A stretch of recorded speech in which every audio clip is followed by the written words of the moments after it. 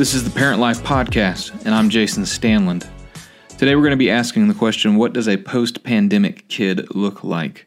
Now, this is something that is still evolving, but this is a question that many parents, educators, and community leaders are considering. What does it mean to have a post-pandemic kid? What sort of challenges will our kids be facing as they come through this pandemic? And what will they forever be shaped by because of the pandemic? I'm going to try and at least address this question. By no means is this going to be comprehensive, but this at least gives us a starting point to begin to see what are some of the beginnings of these results. So here we go. Let's jump in.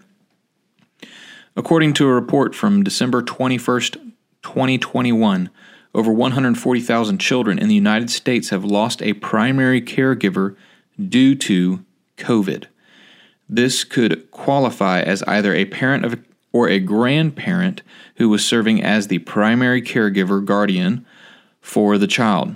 Furthermore, the pandemic economy has affected families in profound ways, many caregivers losing jobs or having to change careers due to layoffs, or if they have to change a career, they may have to move to another area, another part even of our country, not knowing what will be consistent or what will be the future of their family. So there's been a lot of inconsistency, a lot of change from sometimes month to month or week to week for kids during the pandemic. Research is just now coming out that there will be long-term related issues with children who lived through the pandemic. For example, the total number of children entering the foster care system fell about 4.5% from 2019 to 2020. Now, don't get overly excited about the fact that the number fell, because it's actually not the best thing at this particular situation. So this is largely due to the stay-at-home orders and lockdowns that many states experienced. So, at-risk children had less opportunities to be seen by others outside of the home in the community. And as a result, the child abuse hotlines and investigations dropped as well. Now, there has been anecdotal stories, evidences that these numbers are now rising back as kids are going back to school more, being seen in the community more. So this is not saying that less children needed the foster care system, probably the same amount. And now there's also some evidence and stories that are coming out that it may actually be more children are going to need the foster care system because of some of the issues related to the lockdown. But the foster care was unable to help the at-risk children because of at-home orders and things like that. So, further long-term issues for children raised during the pandemic will be studied for decades to come. There will be heightened awareness of sickness and disease. Just consider what kind of concepts these children are going to be facing as they get older. What will mask mandates have done to them and their perspectives on sick people or when to be around sick people? I'm expecting an uptick in anxieties towards hospitals and doctors because of the pandemic. So here's something. Developmental theoreticians are asking questions about infants learning to speak and develop their language skills based on people wearing masks. So the social distancing measures have been directly tied to educational development in children, causing they called it this, a 23% slump, meaning that 23% of kids are seeing a developmental regression because of the pandemic. And it's because children don't see faces. Not seeing faces has been directly connected to depression or discouragement in children in their schools, in their school situations. So these issues are going to be something that this generation is going to be studied over. There's going to be more consideration for this generation, and we're going to see an uptick in coping mechanisms coming out from different psychologists and developmental theoreticians on how children should be handling these issues. So be looking for that in the future.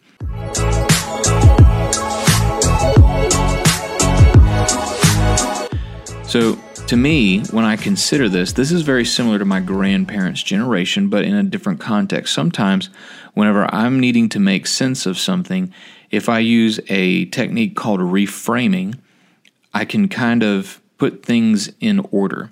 So the purpose of reframing is if you get stuck in a particular subject, you find another subject that if you put it in your scenario, your situation, that it's an easier solution to be found.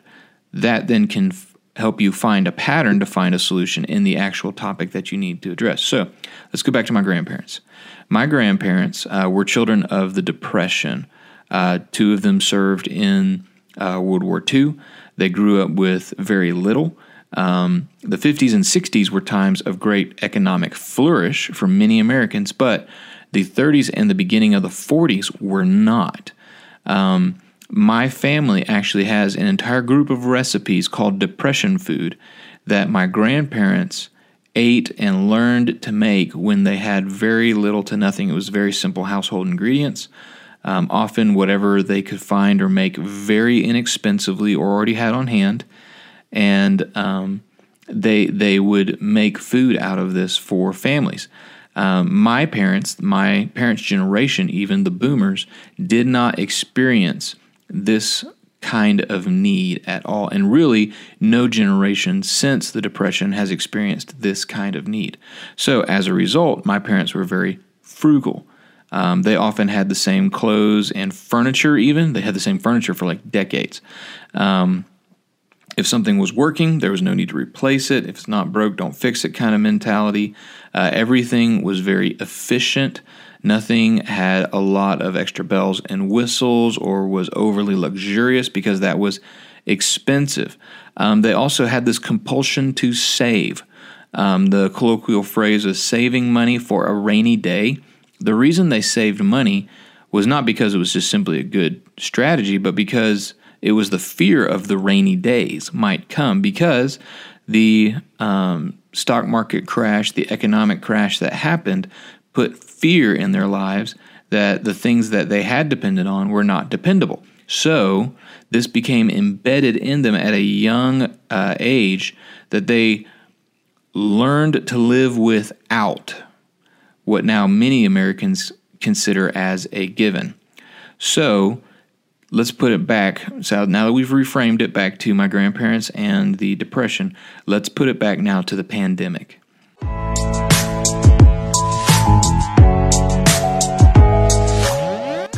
What concerns should we as adults and as parents look for in our children? Because there will be long-term, maybe even subconscious effects that have come directly caused, they have a direct causality to the pandemic. For example, what kind of concerns will these children have as adults? Will they be constantly worried about another pandemic? Will they be skeptical of medicine in the future? Will they be very pro-vax about all vaccines? Or will they pull back and say no vaccines because of the impetus that's been placed upon one singular vaccine or singular type of vaccines? All of these concerns are going to affect our children and our families in some sort of way. So my goal is to give you a 3-step approach to helping your children navigate through these concerns. Now, it doesn't mean that you're going to solve these concerns. It doesn't mean that you're going to even make these concerns, quote unquote, go away. These may be things that your children have to deal with for the rest of their life, and that their children, your grandchildren, will not have to deal with. So let's go through them. Number 1, be aware.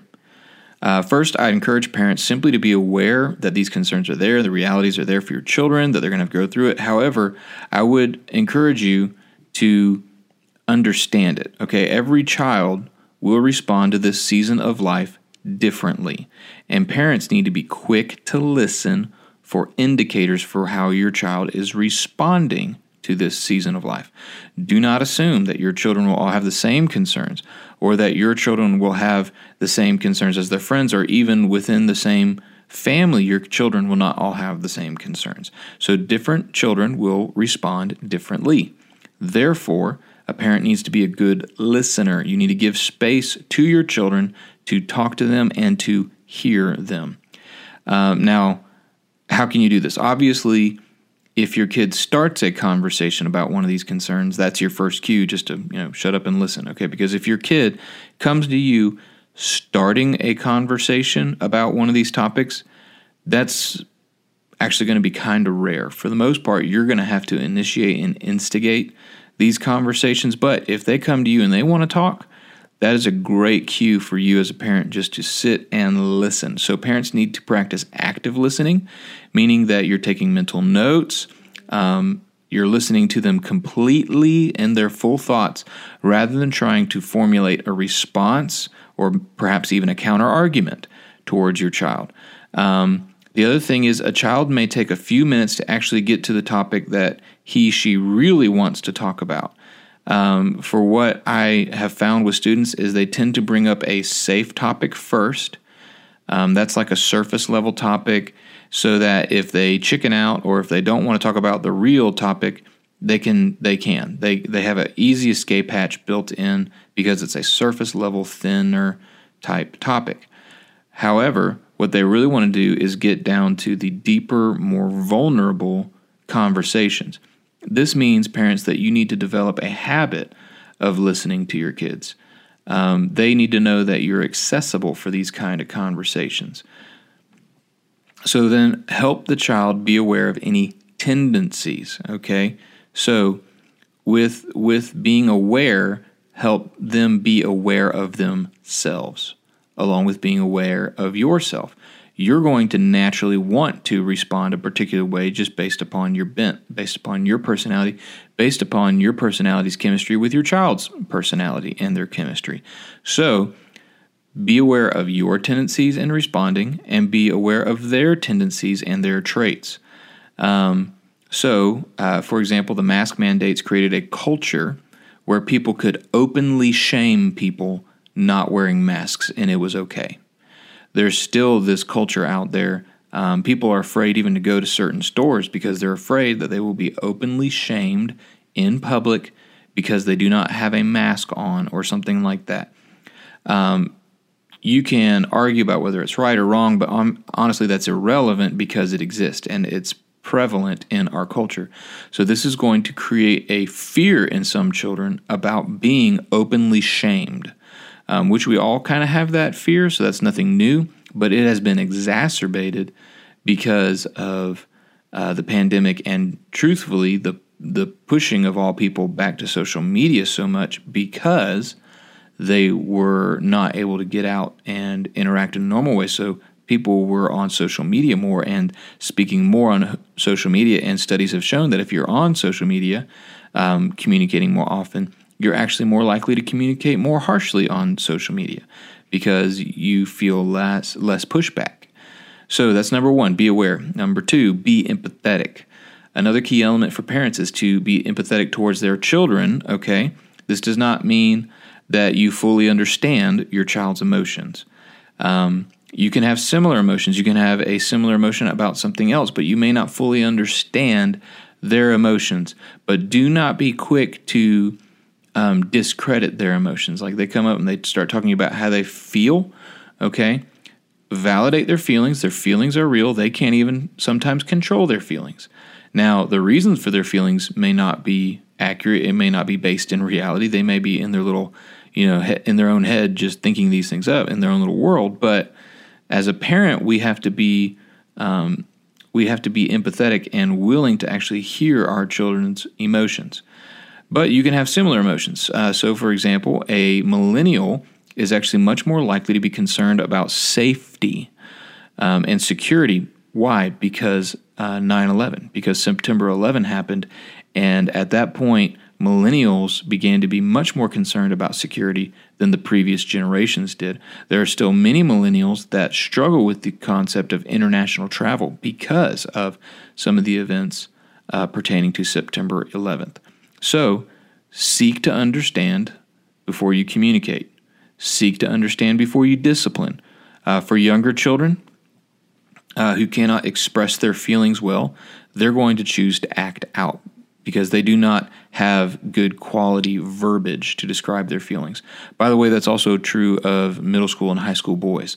They have the emotions, but they don't know how to communicate their emotions. We live in a culture that does not allow young men to develop a verbiage, a vocabulary for communicating their feelings. So seek to understand them and then help them express their communications well. Now, let me just go ahead and stop right there. Just because I'm telling you to listen doesn't mean you can't discipline, okay? So just keep that in mind. So if it's a little child, they may have some sort of outburst of anger because they're anxious. You may have bathroom issues, like even the after potty training phase is done. Tantrums can be like an extreme expression of anxiety or frustration. Okay, again, none of those actions are acceptable behavior in your children because you want them to grow to be humble, meek adults one day. But if you're empathetic and you seek to understand where they're coming from, you are more likely to parent out of love than to parent out of anger. You're more likely to not parent them harshly because you're coming from a place of empathy. Okay, so you still have to give them consequences for poor behavior, but with understanding can also lead to the development of coping skills for that child because they know that their parent has heard them. Number 3, be hopeful. The pandemic and lockdowns cannot last forever, and the anxieties attached to it cannot last forever. Now, sometimes the results and the anxieties that were created or started in the pandemic can go with a person for the rest of their life, but it doesn't have to be a forever type thing. There will be a return to normal life, albeit maybe a different normal. The pandemic will have fundamentally changed the American culture, but people cannot stay in crisis mode forever. Therefore, you, as a much more mature adult, need to be positive, need to express hope in the future, hope in Christ for the future. Because when you communicate hope in Christ for the future, you communicate an assurance to children. And the way I always compare this is when you're flying on a plane and you feel a little bit of turbulence, and maybe the people in the seats, they start, getting a little anxious or something like that. They maybe get a little worried. But if the flight attendants are still walking up and down the aisle, obviously they're not concerned. If you see the flight attendants start freaking out and running around and they're trying to buckle in, then you should start being concerned. In the same way, your kids are going to amplify your emotions. So if you're living out in a hopeful, positive manner to them, they're going to amplify that. If you live in a negative, condescending, frustrated, anxious lifestyle, your kids will amplify that as well. So, number 3, be hopeful. Thank you for listening to the Parent Life Podcast today. If you have any questions about me or my ministry, you can go to jasonstanlin.com. For more information about Fruit Cove Baptist Church here in Jacksonville, Florida, and her ministries, please go to fruitcove.com. The links are in the bio, in the descriptions, and if you would love to interact with us here at the Parent Life Podcast, you can send us an email to parentlife@fruitcove.com. Thank you so much for listening. We'll see you next week, and may you be filled with the knowledge of His will in all spiritual wisdom and understanding. Colossians 1:9.